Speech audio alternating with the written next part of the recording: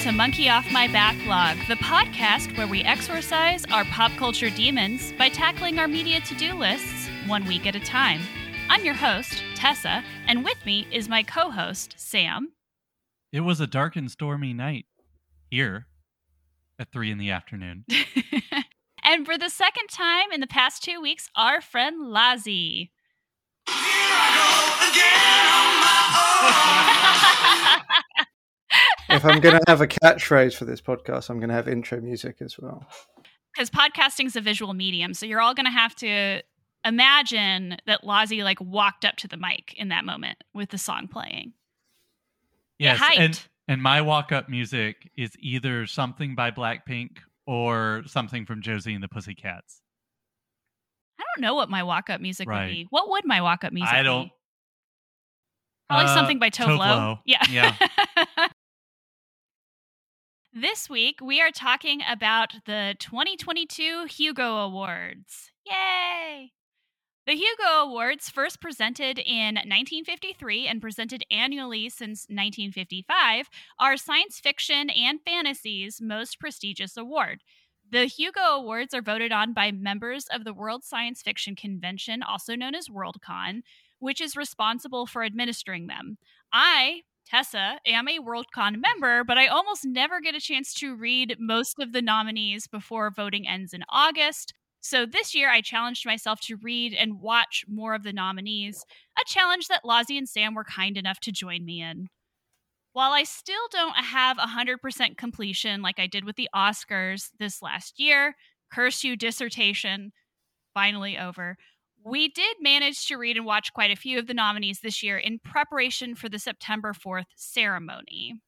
So I just wanted to start off this episode by talking about the Hugo Awards, what has been perhaps our history with the Hugo Awards, why both of you decided to accept this absurd challenge that I made for myself, and what you think perhaps this challenge allowed you to do. So we'll start with you, Lazi, since you are our guest. Why did you accept this challenge? Well, apart from the fact that I've never met a theme episode that I don't like, primarily it's a situation of I just haven't been reading as much as I used to. I used to, when I was a teenager and when I was in my 20s, just voraciously consume and reconsume fantasy and science fiction. Then, for some reason, in the last sort of 7 to 8 years, a lot of my time has been taken up with other small disease-carrying things. And I'm talking about my children specifically. Jam hands. Yeah. Indeed. So I just haven't been reading as much. So when you were like, yeah, let's do this. And I was like, well, I looked at them and went, actually, I've read a few of those comics in terms of earlier books of them. I've seen quite a few of the media anyway, just from my default media consumption being a little bit more television and film wise. And why not use this as a perfect excuse to read more, consume more, and get exposed to more new sci-fi that I hadn't before, rather than just rereading Lord of the Rings for the 50th time. I think that that's interesting from a monkey list challenge perspective, that you use this almost like a reading challenge, because I do think that those of us who are not in our teens and 20s have this issue where we sometimes don't read new science fiction, we're just not as aware of it. And so the Hugos can be this way to experience it, to know about these different series that other people are reading. I did a similar thing about 5 years ago with music, as I started listening to some of the NPR music podcasts. And that was the best way to get. I mean, that is an extraordinarily dorky, middle-aged white man thing to do, even for a Brit. But they did also introduce me to Phoebe Bridgers and Julian Baker. Right. So I'm going to give them a little bit of credit for that. They love nothing if they don't love Boy Genius, Japanese Breakfast at all. Mitski. Thank you. So that was my way of forcing myself to listen to new music, because otherwise I just wasn't getting exposed to it in the same way. I wasn't there on radio. British podcasts aren't allowed to play anywhere near as long a clip of a song when they talk about music as American ones are, for whatever royalty reasons. So yeah, that was my route into that. So I sort of saw echoes of this in terms of, I mean, this is really comics, books, and TV and movies, but still. I think it's great to present yourself with reading challenges. Sam, why did you take this challenge? Well, better than the Booker Award Challenge, better than the Pulitzer Prize Challenge, and probably better than the National Book Award Challenge. Although, Lazi, if I was going to do any of them, I would do the award formerly known as the Man Booker. Right. Now it's just the Booker. Womans can compete too. I know that's not why it's called that, but... Do you know why the World Series is called the World Series, Sam? Oh. Well, I mean, as soon as Japan fields a team that they reasonably think can beat any American team, they won't invite them, but you get the point. I mean, there used to be 2 teams in Canada. Now, granted, there's only 1 now, but there used to be 2.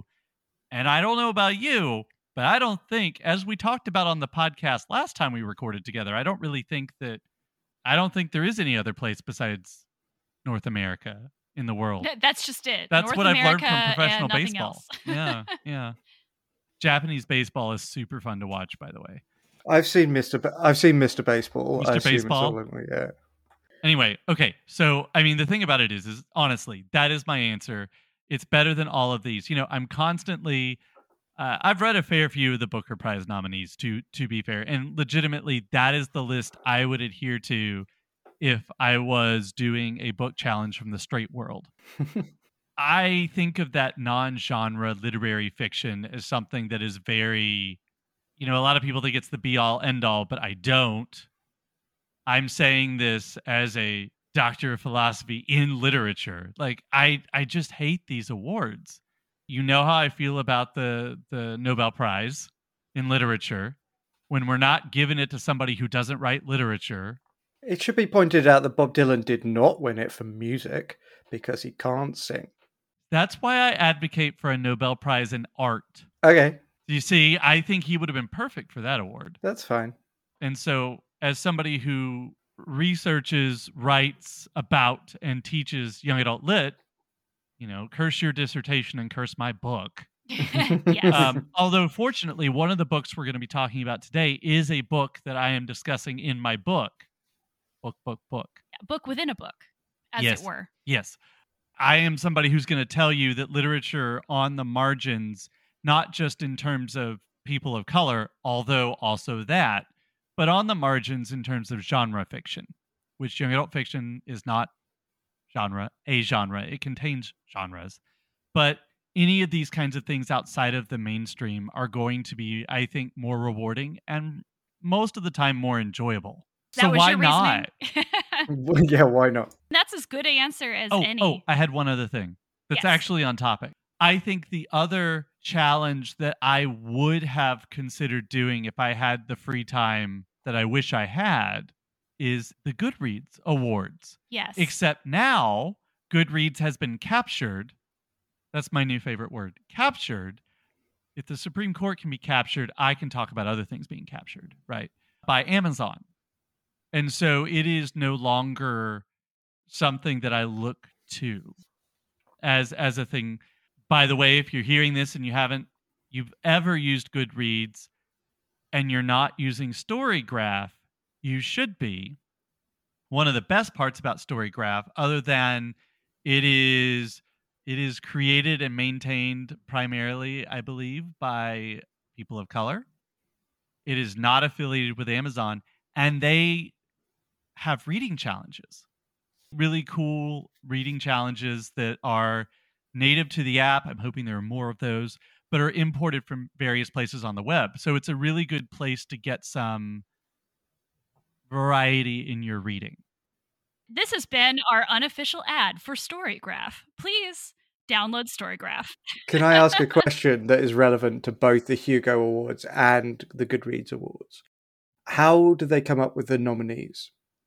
What is the method and how does that vary? So, because one of the things we talked about on the Pitchfork episode was that, frankly, I'm not interested in a popularity contest. I'm much more interested in a curated list from a certain group. I know that the long list for the Goodreads Awards, I think everything on the Goodreads Awards is more or less fan-generated. Tessa's looking up the Hugo nominations. It's kind of like the Oscars. Each person who is a member of Worldcon gets to nominate up to 5 entries in each category, and then they amalgamate those for each category every year. First of all, we know that genre fiction has historically been dominated. Well, I mean, in the mainstream, it's been dominated by white men. But as a genre, you're more likely to find women and people of color writing genre fiction than you are writing literary fiction. And I think that part of this shows that the membership of Worldcon has gotten incredibly diverse, especially over the last 10 to 15 years. And so you get a lot more nominees that aren't white, that are women. And I think that's a good thing. And I think compared to other award systems, I mean. I do think some things that come up in these categories, it tells me that they do not have as big of a problem as maybe other places of failing to nominate a diverse group of people. Having said that, I am a bit concerned that the same group of diverse people keep getting nominated. Right. And we should definitely talk about as we'll talk about with the Lodestar category, Yeah. especially. So I love a good award show. You should see, if you're just now tuning into Monkey Off My Backlog and you want more award show content, see our 5-part Oscar episode with Jack and Megan that came out earlier this year. We will not be covering the Emmys this year because no. Tessa and I will die. But Yes. maybe next year, guys. That might happen, actually. I love genre fiction, particularly speculative fiction, which still doesn't get a lot of respect from literary communities, which Sam mentioned. So it's kind of nice to see that recognized here. And I am more, as I mentioned, I'm more excited by the diversity and excellence of the nominees than I am by other awards. And this also allowed me to read outside of my scholarship. I've been working with science fiction for my dissertation for so long and working on the same texts and same kinds of texts that it's just been nice since I finished my dissertation to go and see like how the genre has grown in the past couple of years. So that's been really exciting. All right, let's talk about the first category and our correspondent Lazi. So the first category we're going to talk about is Best Graphic Story or Comic. See, I read 3 of these. Okay. But you have read all of them, Lazi. Is that correct? Correct. And everybody who dislikes hearing my voice, you will not hear it during this segment. But I'm still here. Sam is still present. Ask questions if you choose to, Sam. So let's start with Die. So Die, Volume 4, Bleed, written by Kieran Gillen, art by Stephanie Hans, lettering by Clayton Cowles from Image Comics, is the first nominee in this category. I actually read Die for the first time, the first 4 volumes, in order to prepare for this, but you have been reading this particular series for a while. Is that right, Lazi? No, actually, only the last couple of months. So Okay. I decided about, 2 months ago to go on a Kieran Gillen binge because he's starting to write one of my favorite series, which is he's actually writing the Immortal X-Men title. He's also currently writing the Avengers, X-Men and Eternals Judgment Day crossover, which is a massive Marvel crossover this summer. And he wrote a frankly subject-defining run on Eternals for Marvel. These are all Marvel books.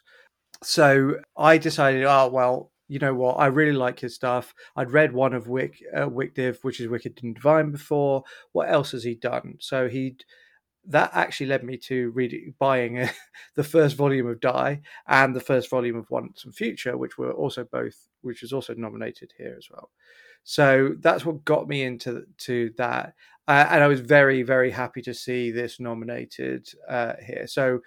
What's the premise of the series is a group of kids start playing Dungeons and Dragon type game. They're all given they're all given these dice of unknown import, and each type of die, they each get their own type of die with different shapes and different sides on them. That nominates them each into a different sort of category of dungeoneer or adventurer. Then they disappear. And then they turn up, page turn, and they turn up 6 years later or 20 years later. I can't even remember. And then the story is actually they then have to go back into the world that they disappeared into, and it explains and slowly lays out what happened to them the first time and what's happening to them now, and it inspects how people build personalities that they explore through games, whether it be tabletop RPGs or whether it be Mass Effect or whether it be any other type of games. When you go through your character building sheet, what does that mean? And what would it mean if you actually had to inhabit that character and be that character in that world for not just 12 hours or 24 hours, but 20 years? And what does that do to you? And particularly interesting is one of the main characters, and this is a very common theme, is male presenting in the real world and plays as a woman in Die. And then how does that inform them? And so that's my very rough and burbly summary of it. Yeah, I think I have in my notes that I described it kind of like Jumanji meets D&D. Yeah, and by Jumanji, I mean the version with The Rock and Karen Gillan. Yes, agree. Where they go to a different world. Okay, I wasn't going to say anything, but you literally said Karen Gillan. So I'm going to point out that Karen Gillan sounds a lot like Karen Gillan, and then you said both of them, and you didn't say anything about that. Right. You talked about a work by somebody named Karen Gillan that is reminiscent of a work that involves Karen Gillan. That's what I was thinking, Lazi, when you mentioned that particular issue, right? Of somebody who is male presenting, inhabiting somebody who is not. Which that's a big theme in a lot of stories about RPGs, especially like this idea that a lot of, and I've heard this from a lot of trans people, the idea that they sort of try out, a different gender in an RPG, whether it be, like you said, a video game or a tabletop game. So this is something that is definitely very common. Oh yeah, I never had the option to play a woman in a video game, and I didn't choose it. Never happened. You always chose to play a woman. Well, except is that for what you're Mass saying? Effect. Except for Mass Effect. Well, which is strange. Well, no, it was getting to the point where, video games are online and you can see, who's a lot of times I didn't want anybody else to know. Right, okay? I see. Right. Okay. That's why. So moving on to our next nominee, Far Sector, written by N.K. Jemisin, who has won the Best Novel Award of the Hugos many times. This is her first graphic story that she's ever written. Art by Jamal Campbell. It's a DC comic. Specifically for Green Lantern, which I really didn't know going into this. And I don't think you have to at all. The way it's written, there's nothing to me.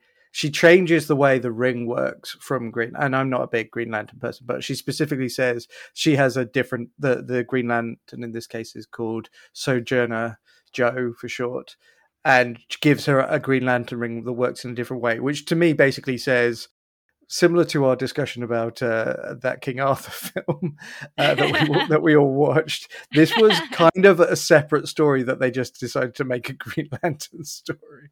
Gotcha. Yeah, I really enjoyed this one, but that's mainly because I'm such a huge N.K. Jemisin stan.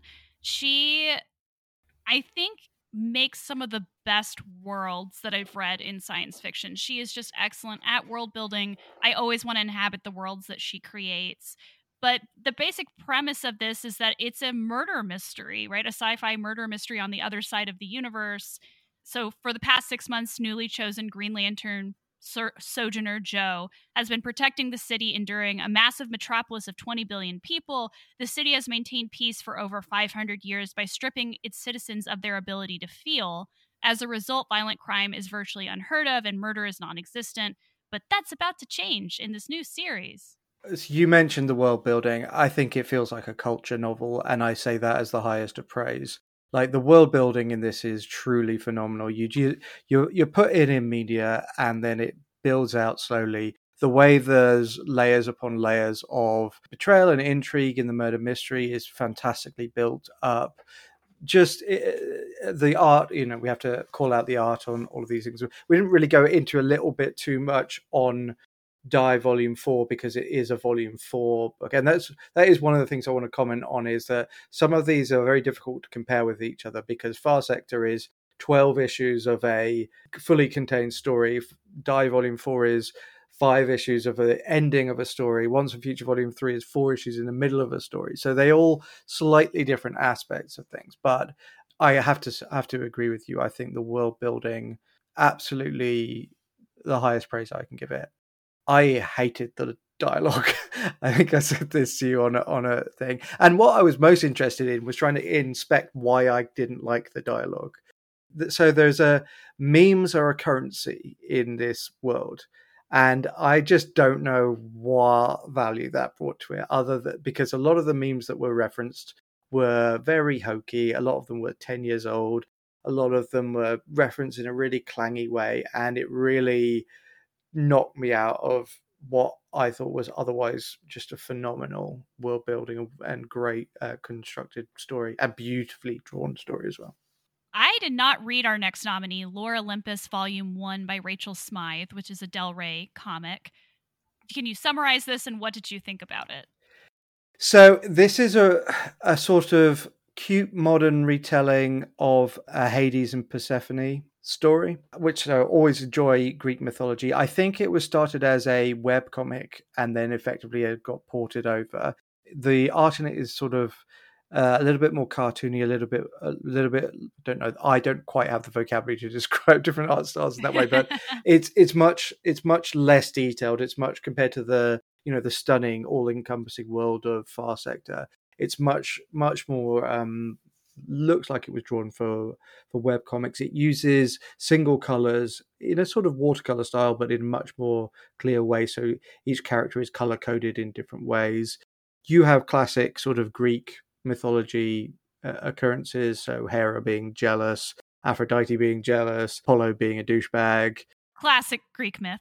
My only issue with it is this is back to me on my classic. It's fine. Like, I'm not 100% sure what it's doing here. It just didn't really stand up to me compared to any of the other books here. It's not doing anything, I think, dramatically interesting with the Greek mythology thing. There's a novel about, God knows, maybe a decade ago called Gods Behaving Badly, which is sort of gods in a modern setting in, interacting with each other in penthouses in New York City or London or wherever. And it had a little bit of that. It was cuter than that. It was very consumable, very readable, and I enjoyed it. I wonder if that's because there's so much fan fiction about Hades and Persephone online. Like, if you look online on AO3 or any site like that, you're going to find definitely a subcategory of Hades and Persephone fan fiction. So I wonder if this is like an outgrowth of that. Hades is definitely a sub in this, but he's definitely portrayed in a much nicer and kinder way. He's not portrayed as like a Hercules villain or anything like that. And Persephone, they're both portrayed quite innocently, but there's also obviously a power dynamic, and there's not to get into age discourse, but there's an age gap between them as well. This is volume 1, so it kind of gets up to them starting to maybe interact and realize that. So Hades immediately knows he likes her. Persephone doesn't know, it doesn't really understand the world, and is more sort of a debutante. It's fine. It's lovely and it's cute, but I'm not sure I would put it up against anything else in this category. Nominee number 4, one of my personal favorite series, is Monstrous Volume 6, The Vow, written by Marjorie Liu and art by Sana Takeda from Image Comics. I have been following this series since it started. What I love about the Monstrous world is that it's set in like an early 20th century Asia, like inspired world, but it is complete fantasy. And it tells the story of Micah Half-Wolf, a teenage girl who shares a mysterious psychic link with a powerful monster. You hear thunder on this recording. We are currently in the middle of a thunderstorm. The background to this story is a war between the Arcanic, who are magical creatures who can sometimes pass for human, and the Kumeya, an order of sorceresses who consume Arcanics to fuel their power. A lot of the story is sort of building up to this war between the Arcanics and the Kumeya. And there's a lot also with Micah and this like powerful entity that lives inside her, and what that means for her as a person. And this particular volume really focuses on the emergence of full-blown war, which has been sort of led up to by previous comics as well. And of course, our main character Micah is at the epicenter, and they're kind of dealing with the consequences of their actions from previous volumes. Lazi, what did you think about Monstrous? Have you read this series before, and what did you specifically think about Volume 6? So I'd read the first couple of volumes, or I think I'd read like one-off issues in Comixology when it was coming out first, because, if you've seen the covers for this, it's one of the most visually grabbing things that I've seen in comics in a long time. And Marjorie Liu, there's so much in comics where the writer gets so much credit, but Sana Takeda needs to have their name absolutely blown up because it is incredible. Again, similar to sort of Far Sector, but like you mentioned, some of the world building here is just fantastic. The inspirations are not what you see classically in superhero comics or in comics, and most of these are sort of vaguely superhero line comics. Again, it's very difficult to compare a story where you are clearly in the middle of the whole thing. You've got four or five comics where you're telling some stories, you are rolling out some plot, but it is dependent on knowing a little bit about what happened before, and it ends on a really shocking note, actually, which I didn't see coming. Maybe that was partially because I wasn't in it as much, but it's just always a joy to read Monstrous. My only issue with the art is that sometimes, because of the way of the style, I can sometimes not differentiate characters as well as I would in other art. Again, that may just be because I've jumped in the middle and don't have the history of them in quite the same way. But always a joy to read Monstrous. My whole thing about Monstrous is that it's like the most beautiful art I've ever seen in a comic, juxtaposed with like the most horrific things that you could possibly imagine. Like, this is one of the darkest comics I've ever read. So I did not read the last two nominees. So Lazi, you'll have to take the wheel a little bit more for these two. But the fifth nominee is Once and Future, Volume 3, The Parliament of Magpies. This is the second nominee in this category, written by Kieran Gillen, illustrated by Dan Mora, colored by Tamara Bonvillain. This is from Boom Comics.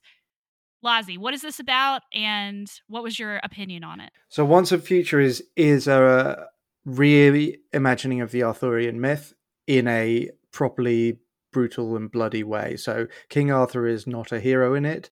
It's tied up with a little bit of anti-Saxonism, which is consistent with other Arthurian legends. It puts other legends into it as well. So it adds in Beowulf, it adds in now they're falling out of my head, but it brings in every different knight that you might think and every aspect of those knights, and allows characters to move between the roles of them. The main characters in it are this sort of guy who's been placed in a sort of Lancelot-ish sort of a role, but not really Lancelot.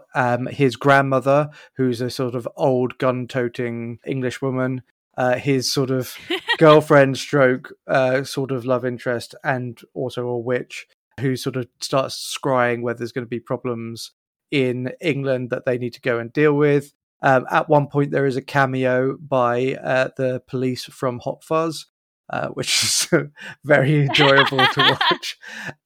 This is a very readable, very fun. I like the fact that it takes the Arthurian myth and sort of stops putting it on a pedestal, as it were, and makes it darker, makes it twisted, and shows, Arthur and Merlin and all these characters as clear villains, but not just like mustache twirling. Like, this is monstrous villains. This is like things that you would see in Witcher as something to be destroyed. So really enjoyable, really well, really readable. I don't think it's quite as good as some of the others on here, but it's very enjoyable, and it'll be interesting to see how it continues as it goes along. And then last but not least is nominee 6 in this category, Strange Adventures, written by Tom King, art by Mitch Gerrits, and Evan Doc Shaner. This is another DC entry. Yeah, so this is the reimagining of a legacy 50s DC character that I had, I'll be honest, frankly, never heard of before. It touches on war and war crimes. It touches on the effect of torture to a hero who's been captured and what that could do to them. It touches on what the presentation of victory looks like and how that could be twisted. It being DC, you occasionally get like Batman, Superman, and Green Lantern just sort of cameoing in it, but actually one of the main characters is a character called Mr. Terrific, who doesn't have any sort of superpowers, but he has a genius level rapid learning. So he's constantly being followed around by a computer and asked trivia questions that he then repeats and learns and repeats the right answers. But it's a detective in DC. It is a detective comic, and it is exploring this history of a war hero and trying to understand, is there actually a crack in that armor? Is there actually something that was covered up? And if there was, what does that mean? And who's covering it up? And how does that play out? When it started, I was like, is this really that interesting? But it does get much more intense. It gets much more interesting. The wrap ups and the layers around it, and the peeling back of the onion on it, even more so than Far Sector, I would say, are very fascinating. It's illustrated in a way that is sort of like a little bit classic sci-fi pulp covery, except that rather than it just being the cover, the whole art style is like that. Oh, that's wonderful. So it's a really interesting, beautiful book. For some reason, it was cheaper in hardback than in paperback, so I now have a hardback copy of it, which I'm pleased of. So yeah, and that's the other thing, just to wrap up on the whole topic, is I got physical copies of all of these because as much as I enjoy reading on Comixology, as much as I enjoy reading on Marvel Unlimited, when I'm looking for something beautiful, the physical copy with a comic or a graphic novel truly does change the way you consume it. When I read books on Kindle or whatever compared to paperback, other than maps and in Terry Pratchett's case, footnotes, I don't miss too much. With a graphic novel or a comic, as much as I try and go away from physical media, it is an area where the physical form is very different, and the experience of it is very different when you're reading through a physical form. Absolutely. I cannot imagine trying to read something like Monstrous digitally. Like, there are just certain ones that I know that I need the physical copy in order to fully get that impact that the artists are looking for. I'd flip through like old X-Men on Marvel Unlimited all the time. That's fine if you want to crunch through on plot. But when you're looking for a visual artifact, when you're looking for an object of art and beauty, the physical form is to be recommended. So to wrap up this section, what is kind of your analysis of these? If you had to decide which ones maybe have a chance of winning, which ones maybe are less so? My suspicion is that Lore Olympus is a little slight. I think Once and Future is good, but it's middle of the story and it's not quite up there. I don't know fully how the voting works, so that may influence things. But then you're talking about 4 real contenders. Far Sector and Strange Adventures are both complete stories. Die and Monstrous are both... Well, Die is a finishing. That volume ends the story. Monstrous is very much mid-story. If I were to consider all of Die, I would probably choose that personally. If I am imagining what the very beautiful and intelligent members of the voting panel, including yourself, would choose, I suspect you might end up closer to Strange Adventures or Far Sector, particularly obviously as N.K. Jemisin has history in these awards. Right, and that's something that I've think we're going to probably talk about as we go through each category, is that there are certain people every year that seem to get nominated for these things, rightly so. I mean, N.K. Jemisin is just an amazing author, but it does kind of give this impression that perhaps they have a leg up when it comes to these awards because of name recognition, if nothing else. So that is definitely a point in the favor of Far Sector. I mean, in this case, they're going up against extremely well-named and well-known people. Tom King, Kieran Gill, and Marjorie Liu are extremely well-known names in the industry. So there's not as much, and this is the first time up. But I just don't know. I don't know whether this is. There will be people voting in this category, I guess, who have not read them all, and again, it's very tough to compare a full story to if you're just coming in for volume 4 of Die. Sorry, it's called Bleed. It might not make sense, but for me, the visuals of Die are stunning. There's so many sort of yellows and whites and reds and blacks. We didn't talk too much about that actually, but Stephanie Hans really truly does a wonderful job on that comic, and I found the story extremely satisfying in the way it wrapped everything up in ways that could not have been. It could easily have failed to stick the landing because it is such a in its head sort of exploration of what is it to play games. To me, that's the one I would pick, but I can certainly see positives for a lot of the others as well. Let's move on to our next segment, which is Best Short Story. I read 4 of these. I did not get through all of them as I wanted. Lazi, how many of these did you read? 0. So I shall be playing the role of Sam in this category. And Sam, you read all of them, is that correct? And I shall be playing the role of Lazi. Yay! So Sam is our short story correspondent. And I do, for this category, I have short, quippy things to say about each of these. Perfect. Let's start with nominee number 1, Mr. Death by Alex E. Harrow. This was published in Apex Magazine in 2021. So this story is about a man who dies and becomes a Reaper. My one-line review of this is, the Reaper one that was meh. I actually very much agree with you. This was one of the ones that I read.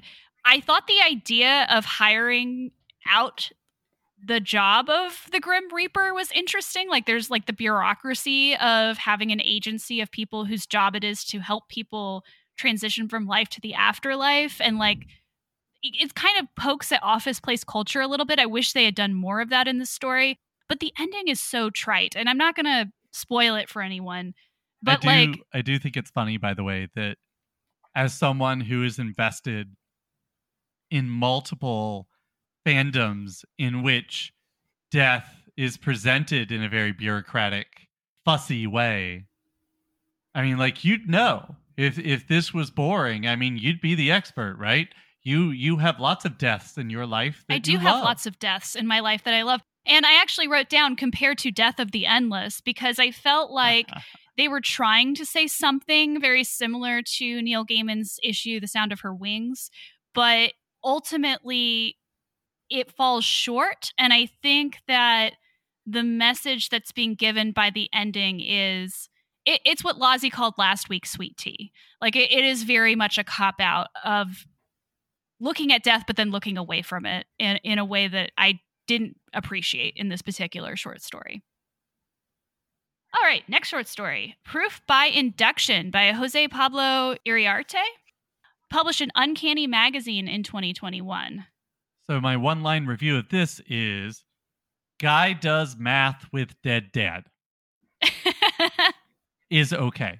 So the story is basically about this sci-fi technology that exists where when somebody passes on in a hospital, their memory is captured and you are able to interact with a simulacrum of the deceased person. So you're able to say goodbye, or they can tell you, hey, the key to the safe, it can be found here.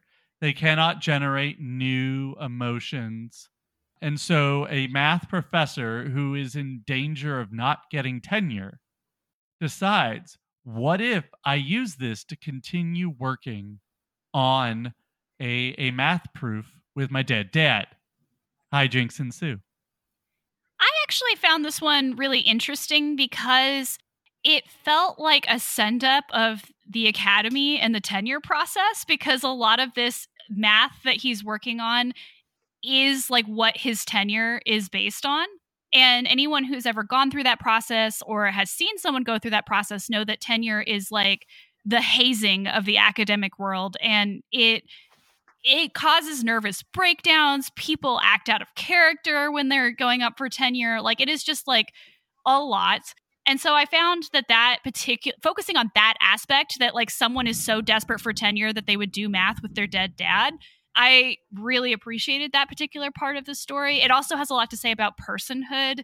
Who is this like copy of this father? Are they like another person than his father, etc.? I will make one other note. This is a short story, so it won't take you very long. If you read this story, please put the Harry Chapin song Cats in the Cradle on repeat in the background. This also reminded me of the Black Mirror episode Be Right Back that starred Haley Atwell and Domhnall Gleeson, where Haley Atwell plays a wife who suddenly loses her husband in an accident and then utilizes technology to basically bring him back. It's supposed to be about grief, but it's also kind of about haunting. And so that I found very fascinating. Number 3, The Sin of America by Catherine M. Vellante. This was published in Uncanny Magazine as well. So my note here is tropey McTrope, trope.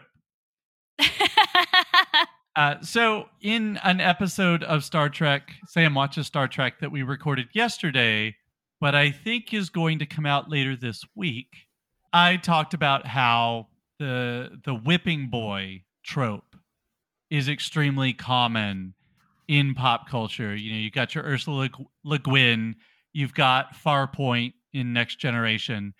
The Sin of America is a whipping boy crossed with Sin Eater story. This reminded me a lot of The Lottery, the story by Shirley Jackson. In that the ending is very similar to The Lottery. This is a straight up Sin Eater. This is somebody who is tasked Lottery style with eating the sin of America, as the title entails. It is tropes on tropes on tropes, but it's a good enough story.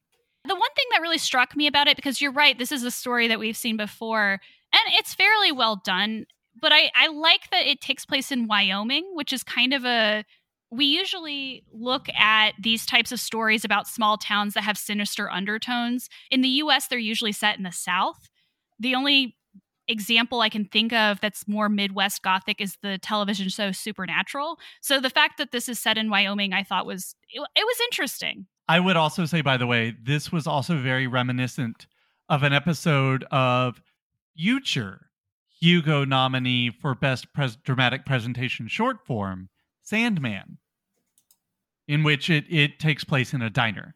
Right, yes. And so and nothing good is going to happen in that diner, and you know that. You may not know exactly what's going to happen if you haven't read the comic, but it felt the same vibe. I think I saw that episode and read the story within a day of each other, and it did immediately strike me. But yeah, Sandman's totally going to be nominated next year. Oh yeah, 100%. That is not something that I would argue with at all. And then nominee number 4, which was the last one that I read, is Tangles by Seanan McGuire. This was published on magicthegathering.com in 2021. Magic the Gathering story about dryads. So if dryads are your jam, you'll probably like this story. If you like Magic the Gathering, you'll probably like this story. If you like Seanan McGuire, as I do, you'll tolerate this story. I don't know that there are many stories about dryads, though. So I really don't think there are. There is a one of the it's the elf song of Shannara.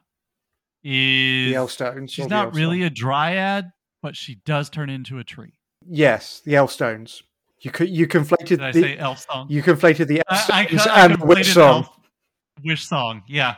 Well, close enough. I'm going to correct you on extremely popular 80s fantasy. That is one of my big fantastic fiction goals, is to finally get through the entirety of that series, within a few years of it actually being finished. There still seems to be more coming out, though. I know. Well, I've started in order I don't think you and I have talked about this. I have started rereading them in chronological, in universe order. Most of them I've read, pretty much everything up through the Voyage of Gerald Shannara. So I've read the Word in the Void trilogy twice now. So I'm going to start with, I think it's the Genesis. What I thought was interesting about this particular short story is that it doesn't blend tropes or genres the way that I'm used to Seanan McGuire blending it. It reads as a pretty traditional fantasy story, which I haven't really seen her write. I thought it was pretty well done. I like dryads, and so there's a lot obviously about climate. There's a lot about like relationships with the earth. I don't know much about Magic the Gathering, but I didn't feel like I needed that information in order to understand this story, which I think is a mark of good storytelling. I'm sure that if you love Magic the Gathering, you would have gotten way more out of this than I did. Number 5, Unknown Number by Blue Newstifter. This was published on Twitter. You didn't read this one? I thought you had. I did not. All right. So, my one-line review for this one is, this is my raspberry jam. Because, you know, when you say something is your jam, it's your thing. Well, I'm saying it's my favorite type of thing. Because this story involves alternate universes, parallel universes, with some undertones, with some notes, some tasting notes of time travel. But here's the hook. So you know I'm already on board with this story, right? So this is an Apple direct message, like the blue chat, not the green chat. This is which I think matters sort of, but I'm not going to talk about it. But this is a chat between our nominally protagonist and an unknown number, unless you think the unknown number is the protagonist. Either way. I just remembered I've read this, yeah. Basically, it is a person contacting their self in an alternate universe. The hook comes very quickly. You quickly find out that the other self, the unknown number, is a man contacting a woman. So basically, somebody who was too afraid to crack that egg and come on out as a trans woman has become a genius in physics so that they can contact somebody, their self in an alternate universe who did transition, to find out if it was worth it. And wow, this is sci-fi, man. This is science fiction. It's really good. There's no reason, like, if this story doesn't win, I mean, I think we should, I don't know. I don't know what to say. Like, I don't know what penalty is severe enough for the No, really. I mean, like, if you think about what science fiction is, what speculative fiction is at its core, which is the imagining of possible worlds and simultaneously the reimagining of our current world so that you can comment on it. This story does that in a pure, extremely pure form. Well, now I really want to read this story. And you can read it in less than 10 minutes. So I've read it without realizing that I was reading one of the nominees because Congratulations, you did it. Someone sent me a link to it. I agree with everything Sam says. It's got heart in it. It's science fiction, so it's speculative. It's about, you know, a multiverse, but it's not. It's about an inspection of self. Right. So that, I mean, at its core, that's what it covers, but it uses the form in such a genius way to do so as a conversation between two potential aspects of the same person. It's not simple. It's not just are you happy? Yes or no, because neither of them are perfectly happy and neither of them perfectly unhappy. What does it mean, and what aspect of coming out does, you know, changes things for you, etc. It's hard to spoil this because it's so short. One of the concerns of the person sending the texts is that they are now middle-aged. And it's like, it's one thing to say, was it the right decision? So you can look back on your life and go, oh, well, what if I had done this? It would have been different. It probably would have been better. But this person is also asking for, and this is, I think, something that's true about the entire LGBTQ plus community. Your mileage may vary. And so you ask somebody about coming out, whether you're trans or gay or anything else. And the answer is I can't tell you because I don't know your life. I don't know all the variables. This person is desperately seeking the answer to somebody tell me it's not too late, which is something I relate to. And, you know, people have told me that no, it's not, it's never too late. A very prominent trans person on Twitter, I asked her that question, and that's what she said. You know, she was very positive about it, and said, but you'll never know. You'll never know if this will happen or if this won't happen. But you would have never known that if you'd done it 20 years ago. The fact that you're over 40 doesn't necessarily mean anything. So it was an experience to read this, and I think that's also good, very outward facing.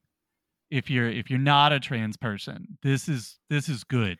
This is good. This is something people actually go through.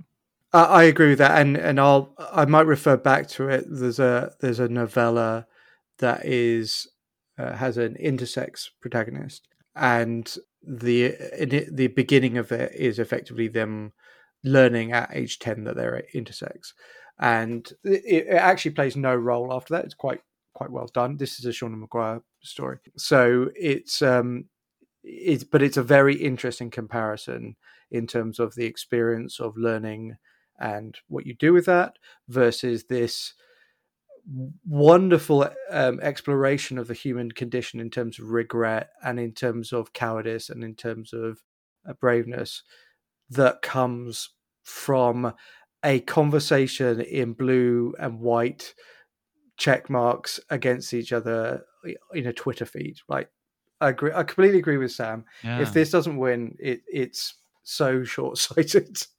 I do want to say really quickly too, before we leave on this one, we've talked about this, you and I, Tessa, a few times. I don't think it's involving anything on the Hugo nominating list, but I think it's a good, I call it the Carl Sagan rule. It really annoys me when people talk about exploration in space as the search for answers. The search for the answer to ourselves is out there, which is, of course, the moral of Contact. No, it's not. It's in here. Maybe we should stop being such assholes to each other in an effort to understand what makes us go than to send penis rockets in space. I mean, it's playing out in reality, this thing that, you know, Carl Sagan, with the help of Jodie Foster, you know, turned us on to over 20 years ago. But the thing about reading and watching a lot of these things that are nominated is you see this play out over and over again. The best fantastic fiction looks within. You create imagined worlds to look within. The answer ain't out there, people. The truth might be, but I'm going to have a very short aside about Contact. I read Contact as a teenage Catholic, and Contact as a book piles in on Catholicism, not unfairly. Yeah, it does. But I found it so obnoxious in the way that it did that, and then I hate the ending because of the way she comes back. Like, it comes back. I'm not doing spoilers because this book came out, so I'm not going to go like, she comes back, no one believes her, nothing's changed. And I found it so frustrating, that book, and it's just never been something I've revisited because I found the way it engaged with that. So it's not that you can't appropriately and shouldn't appropriately criticize the Catholic Church, because you absolutely should, but it was so dismissive of faith And this is way off things. Like, I have no time for religion. I have a huge amount of time for faith, because it's such an individual thing. And faith is a reflection, kind of, to me, of what you said, Sam, in terms of how you engage with yourself to find answers rather than looking beyond. Religion is something, some other structure someone has constructed that you can use perhaps to find your faith, which is your reckoning with yourself. But much like you can use your vocation or your adventure or your sense of exploration to do that too, but fundamentally it ultimately comes down to a conversation with yourself about reconciling what it is you are and who you are, which actually is themes of Die as well. Anyway, sorry, as we said, an hour in, 2 categories. I love all this. You have all sold me on this story, which I was going to read anyway, so I'm excited for it. Our final nominee in the best short story is Where Oaken Hearts Do Gather by Sarah Pinkster, published in Uncanny Magazine. So this is an experiment in genre. If you've ever gone on like Genius and looked at annotated song lyrics, that's what this story is. This story is a heavily annotated English folk song. And within that annotation, you get a horror story. You get all the personalities. English folk songs and horror? Yeah, I know. I can't even imagine those two things together. But this is a work in genre. This is about the jerk who always flags for review, in wikis and things like that, people's comments. There's the just vibes only person who doesn't really add anything analytical. That's me talking. There's the academic. It's really I interesting. Appreciate how you looked at me when you said there's the academic. The point is, she looked in the mirror and said just vibes, and then she looked at Tessa and said academic. Yeah. The thing that happened was I was trying not to look at you when I said just vibes. And my eyes snapped back as soon as I was done. So I think this is an interesting story from the point of view of somebody who grew up with online chat, online message boards, listservs, Usenet, all of those things, like seeing the evolution of these things and seeing how they've come to play in something as seemingly unimportant as annotation of lyrics on a website, but then that's mixed up with I want to say it's a Wicker Man story. It's basically the small English town does sacrifice, right? Human sacrifice. I don't know that we'll call that the Wicker Man trope, but I believe that's what the Wicker Man is. The movie. Yes. I don't know. I'm looking at you, Lazi, because it's... I don't like horror movies, but that is what we do in every small town in England, so... Yeah, right. Of course. Mostly tourists, I'll be honest. Well, Sure. Isn't that the Wicker Man? Isn't it a tourist? Yeah, much like Midsommar, right? Yeah. It's the same vibe, Yeah. right? And it got remade, I believe, with Nicolas Cage. Yeah. The bees. It was at this point that we decided to break the episode into 3 parts because we were having so much fun and because we wanted to have time to really dig into each category. So tune in tomorrow for the second part of our special Hugo's nomination episodes, where we're going to discuss the categories of Best Dramatic Presentation Long Form, Lodestar Award for Best Young Adult Book, and Best Novelette. You can find Lazi on Twitter at Mean Englishman. You can find Sam on Twitter at Sam_Morris9. You can find me on Twitter at Swela Tessa. Swela is spelled SWEHLA. Send us your thoughts about the monkeys we talked about today, what pop culture you've crossed off your list lately, and what you'd like for us to talk about on future episodes, or anything else that comes to mind. Find us on Twitter and Instagram at Monkey Backlog. Email us at monkeyoffmybacklog@gmail.com. Please rate, review, and subscribe on iTunes. Follow us on Stitcher, Amazon Podcasts, Google Podcasts, or wherever you listen to podcasts. Get that monkey off your back.